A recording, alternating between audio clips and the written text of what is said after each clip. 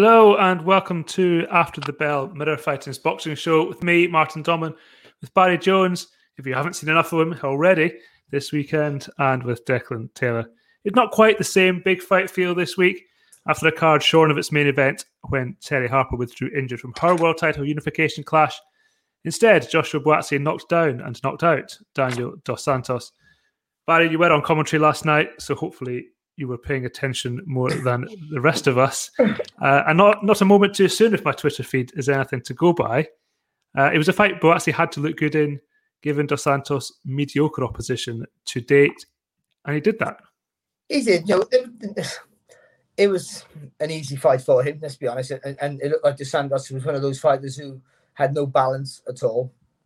But it was the unknown factor there with him. His record was on paper decent, but against what opposition? But I think Buatsi was his usual self. He's calm and methodical in his approach. He doesn't rush anything. He has a good look at his opponent.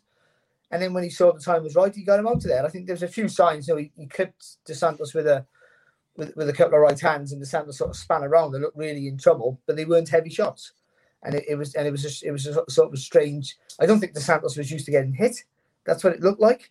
It looked a weird scenario, but the shot that finished it was a great shot. He went low with the jab to the body, and then whipped that right hand over the top. And then Dos Santos was out before he hit the floor. And then to add insult to injury, he hit him as he was going down as well. When looking back at the replay, it was a really good right hand also. And that was with a bit of panic setting because he went face first. But luckily he was okay and got up. And yeah, but a good win. It was a good win against a guy who he was never going to lose to. That's the truth. But I think with Buatsi, it's important now to keep him busy against anyone. He needs to fight decent opposition, but the inactivity in his career is what's holding him back. So if he can get some momentum, I guess is the word that people use more than ever before nowadays. If you get some momentum in his career, keep busy, then he's 28, so he got time, but he hasn't got time to waste.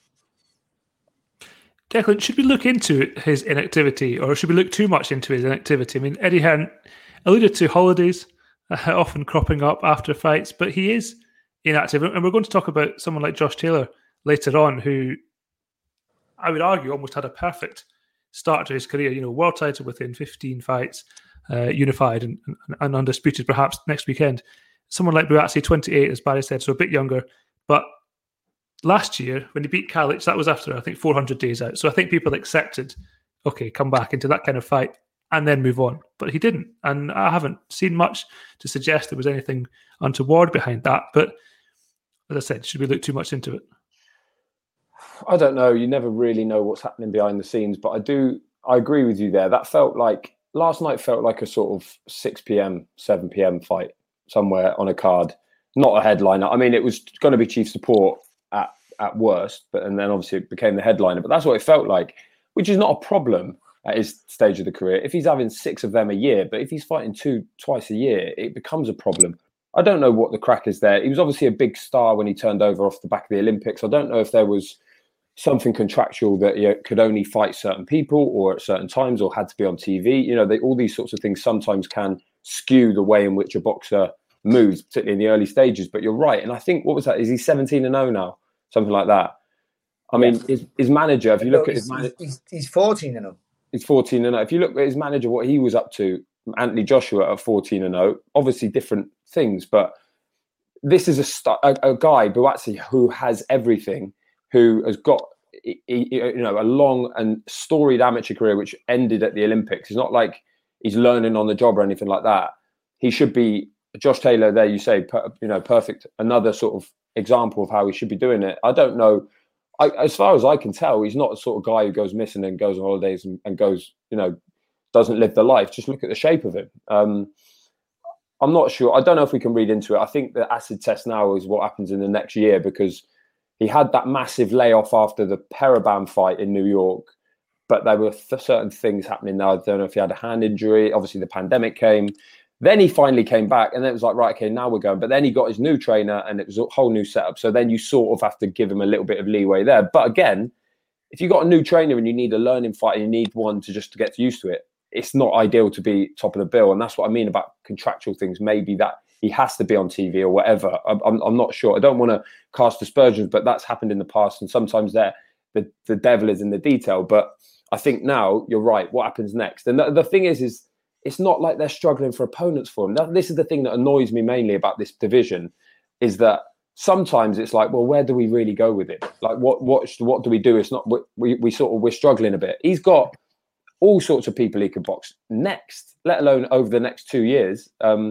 That would be easy to make as well. So yeah, let him off that one. And again, it's not to discredit him, because he did his job brilliantly last night, and he showed that he's a guy who has everything and should be operating at a much higher level than he is at the moment. Even Periban in that fight, it went longer than a lot of people expected, but that was a good sort of yardstick at that point, and that was ages ago. That was so long ago. Joshua's won his world titles back and moved on since then. It's mad that he's still here. So yeah, the next move is the big one, and luckily for everyone involved, there's all sorts of options they've got. I think there's too many people looking after him, and this sounds weird because you want people looking after you, and I'm not saying not doing the best, trying to do the best for him, but I think by trying to do the best for him, they're holding him back. Before, you had a manager and a promoter. Sometimes they were the same people in the same office, but they couldn't be called the same because it was a conflict of interest. So you were told when you were fighting, pretty much. That's what it used to be. And that's not great. And I understand, boxers having more control and having people look after it's a fantastic thing. But when you've got people trying to be too clever in your career, trying to give you the perfect career, you're not going to get the perfect path to the top. Very few people do. Even if you get there, it's never usually the perfect path. So he should have had that Sullivan Barrera fight by now, maybe. I know he's only had 14 fights, but it's different now with the way boxing is. People have moved on quicker. And you just see that even though he might still be the best light heavyweight in the UK, he's behind in development-wise where some of the others have been. Callum Smith has boxed for a world title. Andy Yard has boxed for a world title. And Lyndon Arthur might very well box for a world title next. It's Craig Richards has boxed for a world title. Yeah, Callum Johnson as well. They've all done it. No, I mentioned Callum Johnson, didn't I? No, Callum Smith, you said, but he's Callum Smith. Sorry, yeah. And Callum Smith, no, he's a light heavyweight. That's why I said that. Yeah. I meant Callum Johnson, of course. Sorry, what I mean is, and Joshua Buatsi, we all thought, to be honest, was the best. I know, the E-turn pro Johnson before Buatsi, but we thought he was like the best one, the one who was going to be the star, and he's the one who's still. So you don't see him anywhere near a world title yet, and that's maybe a worry because talent-wise, he has potentially what it takes. And that 14-0 as well, it is worth remembering. That's like some people can get to 14-0 in 2 years. He's been going far longer than that. It's like 14-0, but he's only been boxing 2 or 3 times a year. That's the worry. But again, though, I think it's a case of I don't know this, but I think it might be. Here's a fight for you. Okay, but we want X amount. Yeah, we're not doing that unless we get another zero on there, and they're trying to help him out. But sometimes you got to sacrifice the short gains for the long gains. That's no good. That money's not great now, but it gives you the experience to earn that big money down the line. But also, other people will say you take it while it's there. You maximize what you can get right now because something could happen. You might be out of boxing. With injuries or medicals or whatever it may be. So, maybe take what money's there and don't sell yourself short. But he's at the stage now where he has to take that leap, regardless of what the financial gains are. If he has aspirations to be a world champion, he has to take that leap up to fringe world level now, where he boxes, like I said, a Sullivan Barrera or somebody like that who's been around, who can still beat you, but is still beatable. It seems like a weird one as well because it doesn't seem to be anyone who's holding him back or trying to protect him. No, I don't think anyone's looking at him going, he's not quite ready yet. Let's not push him on yet. I can't see anyone in the whole team thinking that. So that's why they've got to be something else going on. You might be right about the money. Maybe they are overvaluing him because he was such a star and a big, when people talked about, if you got rid of Joshua and Fury and stuff, we're struggling. Who's the next one? He was always sort of one of the ones in there from the start. So maybe that's why. But either way, he's got time on his side. And now hopefully the link up with Virgil Hunter works. Because if that didn't, then that's sort of another restart. So that seems to be fruitful so far. I mean, it was last night. But I think the next year is, I mean, you can say it for all boxers, but in terms of pivotal to a career and where you go, I think this next year for him is obviously colossal. I don't think the Hunter thing's going to work. I don't think it's going to work out. So that's another 12 months out.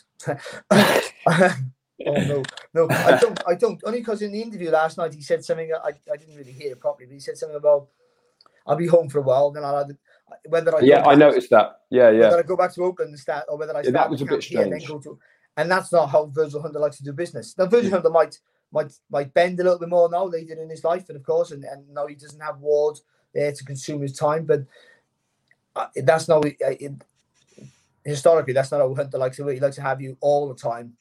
It's a constant teaching environment, so there's not like a camp. He wants you there 24/7. So, but Josh Buatsi obviously doesn't think that that's a hard to be away from home and isolated for most of your life, just for potentially 36 minutes of your job is a huge sacrifice, especially for a young man. So I don't know whether that's going to work out, but.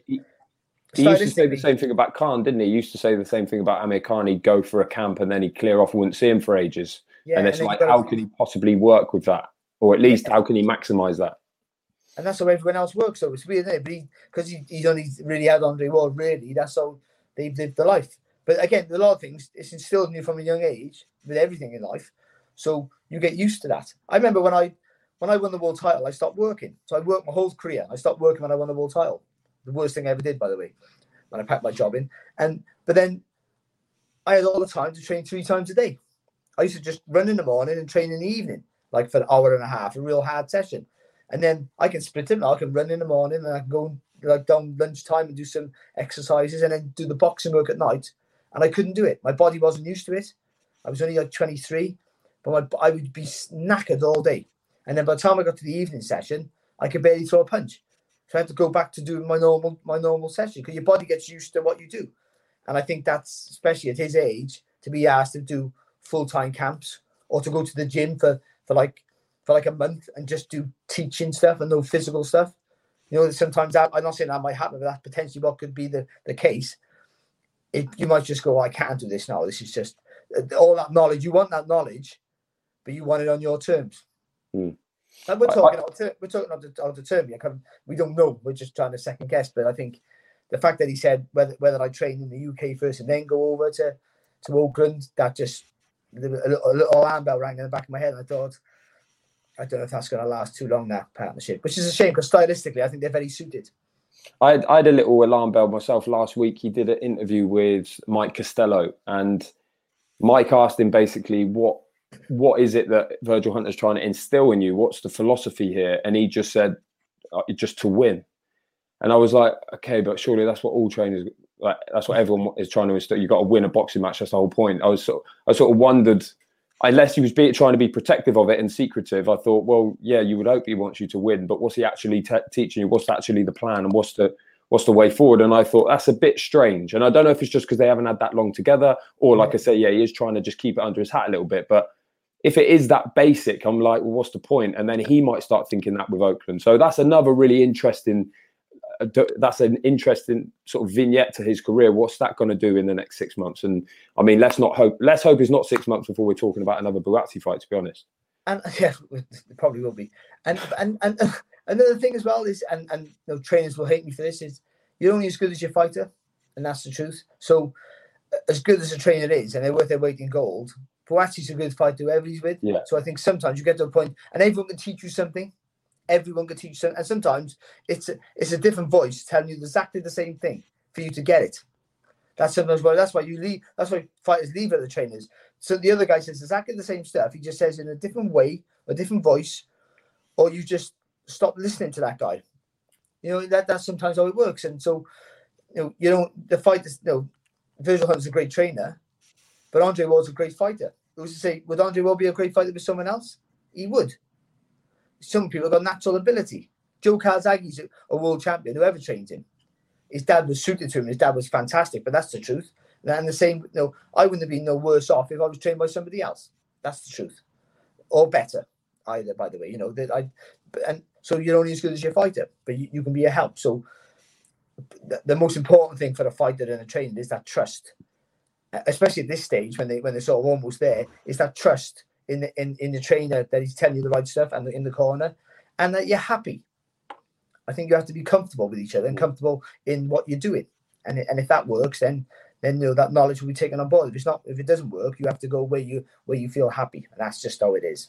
I must say, Oakland's tough as well. Like it's not sort of a holiday over there. It's not I've been there. It's not, you've been to the gym plenty of times. It's like it's literally a unit in an industrial estate, and it's not like there's much going on there. And if you're struggling there, I remember speaking to Jason Quigley about, and he was in LA, he was in Venice Beach, like right in the heart of it. And it just wasn't right for him. It was, people didn't get his jokes. He just felt alienated by it. And it's like, if you're not you're right, Barry, you're right. If that bit is not perfect, then you start asking questions of, well, what am I actually doing here? Like, what am I learning here? What am I actually picking? I could just be back at home here. I could work. There's all sorts of trainers in the UK. So I'm really interested to see how that one develops. And they made the right noises yesterday, a couple of little, but I don't know. Let's hope that is something that brings him on and not something that delays him further. All being well, Buatsi will be out in the summer, according to Eddie Hearn, on a revamped fight card with fans. We shall see if that transpires. But the story of last night surely was Jason Cunningham. Victory on points over Gamal Yafai, dropped him 3 times in the first 6 rounds to win the European Super Bantamweight title. We've probably said this every other week for the last year, but there has been, to be fair, over the last year, Barry, these little stories behind what's supposed to be the story. And Jason Cunningham certainly was that last night. He was brilliant. See, I never saw it. Like, I think Gamal Yafai can be hit. It was really evident last night, of course. But even before that, I thought he can be hit, so he's going to get caught. But ultimately, I thought he'd just be too fresh, too strong. And that was too good for Cunningham, who would do what he always does at a decent level, be very competitive, make you ask questions, but just not get over the line. When you look at it, a guy with 60 feet just won a European title, which is great for the sport and great for everyone involved, especially some guys who've lost 1 or 2, to say, listen, it's not the end of your career, because look what this kid's done. He boxed brilliant. I mean, his feet. I said something like, I want a little one-liner about, if he wins the fight, he should dip his left hand in gold, because he was just that left hand of his was phenomenal. He was from the southpaw stance. He dropped him a few times with that left hand, but he couldn't miss Yafai with it. And he was just so. But it's what he did after he threw a punch. Every time he threw a punch, he was, once that back rope touched his back leg, it was like an electric shock. He span off the rope straight away, got back in the centre of the ring, and then popped Yafai with the jab. And I just thought he was brilliant.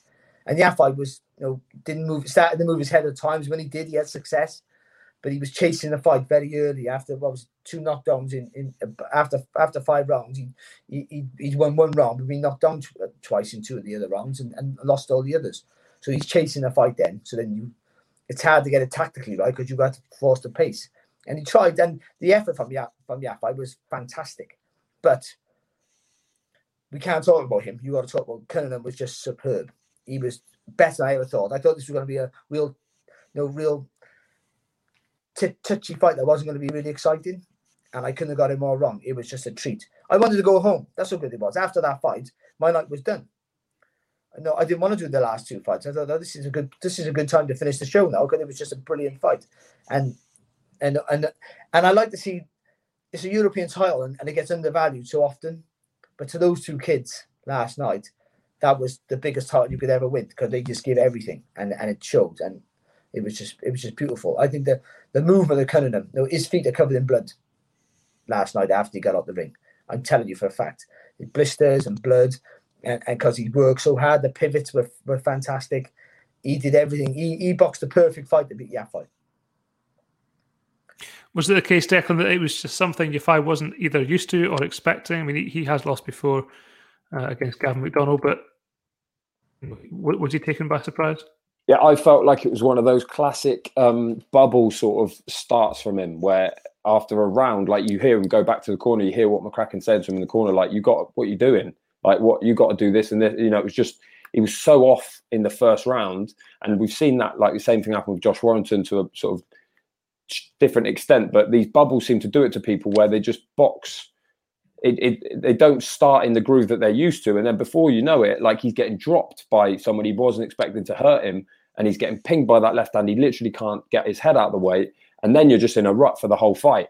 to be fair to him, he did come back into it in a way. He wasn't winning the rounds necessarily, but he could have gone earlier, and he hung in there for the whole fight. But it was just a torrid night for him. And Cunningham, like, what a performance! Like Barry said there, you just know that his feet, and he mentioned it in the interview after, because the amount of pivots.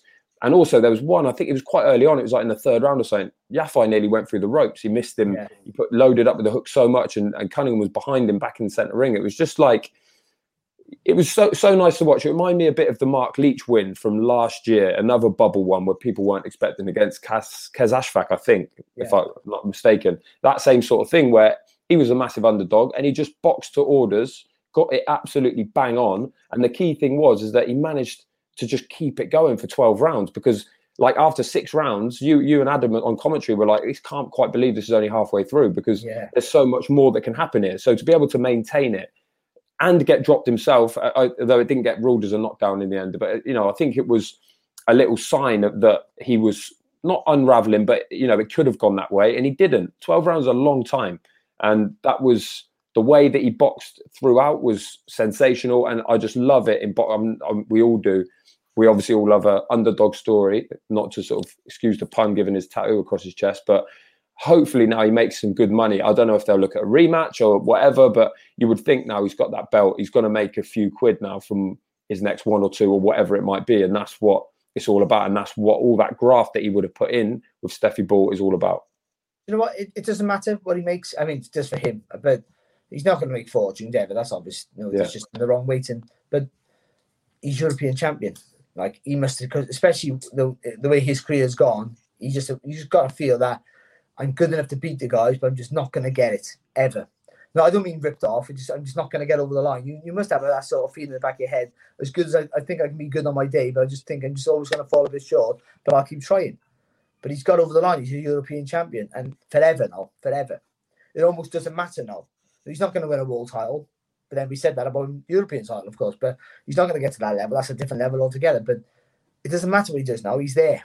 He's got a real, genuine European title belt. They're walking around the hotel last night. Steffi Bull, him, Terry Harper's here, and they're walking around like they own the place. Steffi's going, I got a British champion in Maxie Hughes, European champion in Cunningham, a world champion in Terry Harper, all from a little town called Doncaster. And it's actually it's quite amazing. It just shows that success certainly breeds success, and being around successful people inspires you. And I think that's worth for Cunningham. Absolutely.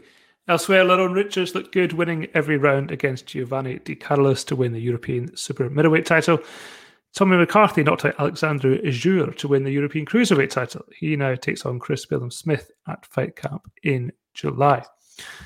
Now, there has been a lot, perhaps too much talk about Anthony Joshua and Tyson Fury fighting for all the belts at heavyweight. However, Josh Taylor can beat them both to it and become his country's first ever 4-belt world champion next weekend when he takes on Jose Ramirez in Las Vegas.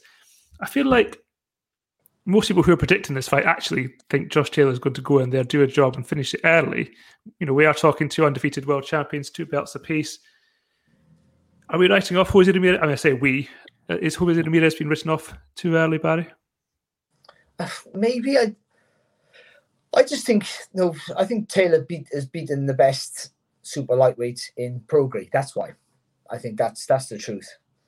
And I thought he won. Some people think he was lucky. I don't think he was lucky. I think it was a hard fight, but I thought I had Taylor winning, not clear, but enough. But Ramirez, he's good, but he doesn't do anything great. He just does everything good. But I think that people over in the States think that Ramirez can get in close and work hard and I'll fight Taylor. And I think they're in for a shock. I really do. My only worry is, and Ben Davison's a fantastic coach, and some of the kids he's had recently box, he's done a great job with. Lee McGregor maybe looked his best ever in his last fight, winning the European title with Davison in his corner. But this is a big fight to have really your first fight, because that other one he had, that Konsong one-round blowout, wasn't really a fight. So this is a big fight to be with your trainer for the first time in your corner. And I just wonder if he would have tinkered too much with Taylor's style. I remember when Taylor Fox Prograis I thought Taylor had a really good chance, but I made Prograde the slight favourite first of all, because I worry that Scottish grit and determination, if you want to be a stereotype, might be Taylor's undoing. He's going to get too much involved against a guy who's probably naturally a bigger puncher. But actually, that grit and determination and stubbornness is what won in the fight in the end, I feel. So you don't want to take any other away. And Ben Davison is really a very technical coach who likes to know a thought behind everything you do, rather than just sometimes having to switch off and go, you can have it. And that's what Taylor has. That's a special ingredient. It's a waste. It's a stupid ingredient if you can't do it and just have that in your brain, but you haven't got the tools. But if you have the tools like Taylor, it's a special ingredient to know when to go switch the brain off and let's just have a war. And he has that, and he gets it right most of the time. So I think Taylor wins. I'm big on Taylor, but then I'm slightly clouded because he's my favourite UK fighter. So you shouldn't be asking me this question. It's like asking a dad, oh his son's going to get on in a swimming race in school. It's one of those. So, but I'm a huge fan of it. I always have been. I just think his career is how you should bring on. And so Declan's already sort of mentioned it. How you should bring on a real top amateur prospect. His career has been perfect, managed, just to the perfect point. Every fight has been a right fight to lead into the next one. It is a strange situation when you think about that, Declan, because he was managed very well. And in fact, he said himself that the issue with Barry and Shane McGuigan was not the boxing, and it was not the being managed to 17 or 16-0, and being the unified world champion. It was other stuff. So he does have a new trainer in his first proper fight. It's quite a strange scenario, and it's for everything. Yeah, I mean, it was strange, wasn't it, that anyone would leave the trainer after the biggest win of their career. I remember we spoke about that after the Prograde win, that never happened. So yeah, it is interesting. Ben Davison, I must say, hasn't had a loser since 2015 when Tom Little lost to Dominic Akinladi. So he's on a run. So it'll be a big one. I mean, and there's some big fights in there. There's some lesser ones, but I'm very interested to see how he gets on in this one, because that's a proper game plan job, which is what Ben Davison would like to pride himself on, him and Lee Wiley, who he brought in as part of the team. They will be looking for, like Barry says, how they can technically go about winning this fight. I think Taylor's got the tools to win it. I think Ramirez gets hit a bit too much, and he's a little bit sort of up and down, straightforward line wise, and that's perfect for someone like Taylor, a southpaw, who with his ability. But like Barry said, that he can get drawn into a fight, like we saw it with Baranchik, and sometimes he doesn't need that. And that's the one thing I can see happening in this fight against someone like Ramirez, who really loves to mix it, and that's his only chance, is if he can just draw him into a proper war at any time, then who knows what happens. So I'm interested to see how Ben Davison tempers that and how he possibly tries to manage that. And if he does just try and keep him away from it, then what does Taylor lose in that process? Does that take away something from him and from what he can do in this fight? But I think all things considered, and if you look at their resumes, look at their best performances, their worst performances, momentum, everything else, you have to say that Taylor is the big favourite. But there are those little caveats. And the Ben Davison one is a big one. And that's very interested to see what happens. And also Ben Davison working with Devin Haney now as well, so he's like, he's been busy. I mean, look, it's a unification fight. It's not like you wouldn't have been giving him his big time, his full attention, but you just never quite know how it comes out in the wash. I wouldn't have it. I wouldn't have it, actually. No. This is not a slight on anyone. I'm not trying to dig anyone out, but if that was like my biggest fight of my life and my trainer was training someone else, I mean, if I'm used to having that, then fair enough. But if he's gone off to train someone else as well, I'd be like, whoa, for this, I need you. You gotta be consumed. Boxing is a selfish sport. Like it's you have to be selfish at some point, quite often in your career, and you have to be just self-absorbed, especially when you've got a fight coming up. So your whole life, it's like you're at home. It's horrible for the wife or a girlfriend or a partner or a husband, whatever it is, of a fighter on build to a fight. It's a horrible thing to be, because everything's about you, whether food, what's on the telly, how the house looks, everything. Because you're so focused on everything's got to be perfect that everything's got to be perfect in your house. Everything's got to be in this place. And you're just so like fidgety about stuff. And so I would want that trainer with me full time. Like, I don't know, where were you going? Come here. I couldn't have it. So you know, but they seem a happy camp. I got to be honest. They do seem a happy camp. And I think, you know, Ben Davison at the minute, as Am I just touched, he's going to have lulls in his career. And also, you forget about, he has ambitions as well. Yeah. To be fair, you know, and Devin Haney's a real talent, and that's you know, a potential him breaking into the US market as a trainer, which not many UK trainers have done. And so you can understand why he wants to do that. And but this Josh Taylor fight is not getting enough coverage for me. Forget about who you think's going to win. No, it's true. It's a huge fight for British boxing. It's a real. It's the biggest fight so far. Like it's huge. It dwarfs any other thing in my mind right now. Again, he's my favorite fighter, so it's difficult to see anything else. But it's for everything against a gen. And this is not like a world class, a world championship fight against two guys who are good. This is number one and number two, clearly by a million miles. Now Pro Grace, you know, being beat, and you know, and for everything. And we all should be talking about it. We're not. We're talking about if Joshua's going to box Fury, which is I know that's a bigger fight, but that's not happening yet. Or who's Dillian White going to box next? Or Derek Chisora, is he going to carry on? And where really more that pales in significance to me as how big this fight is. Like, you know, if it wasn't for Fight TV, I'm not sure how we would even be watching it. You know, they've sort of come in at the last minute once again. Exactly, and and we got to pay again. By the way, it's another pay date, another pay, you know, to another.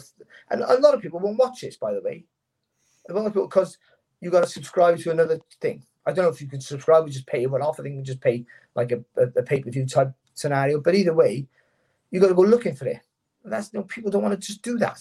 That's why Sky have been so successful, because you just press a button. You don't have to go looking for a pay-per-view. You just press. It's advertised everywhere. Just press a button. Same with BT's pay-per-views. You just press a button, and that's people just, you know, we're lazy as a human race now. We're just lazy, aren't we? We don't want to look for anything. We just want to search. We have to press, and it's there. And this fight just not getting enough coverage. And I think shame on every major broadcaster. I don't know, unless it was stupid money. I know it's on early hours in the morning, but unless it was absolutely silly money to have, you know, I think you take the hit for the sake of the sport.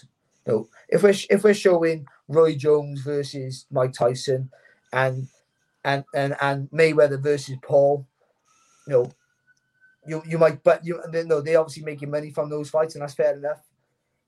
But then that's not, take a hit for this one, for us, please. Too late now. But they should have. I think they should have. Somebody should have.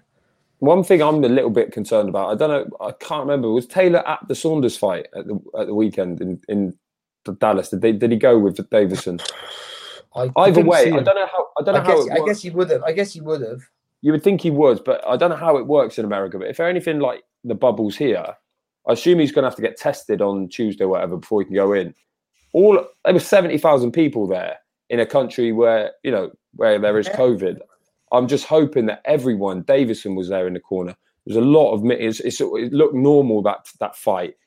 Just praying that nobody gets a negative test and we don't get to see this one, because that would just be a travesty. And it all just looked very loose. And I don't know if it's the same as it is here with the testing and everything else, but that is rigid. So I won't be, I'll be properly breathing a sigh of relief on Thursday or whatever, or Wednesday, when they're all in and everyone's bubbled up and we're definitely going to get it. Good call, actually, mate. That is a really good call. We'll sort of blame you now if that happens. Fingers crossed. Yeah, sorry about that. Kiss of death. We will absolutely blame you. So we may not be back next weekend after all.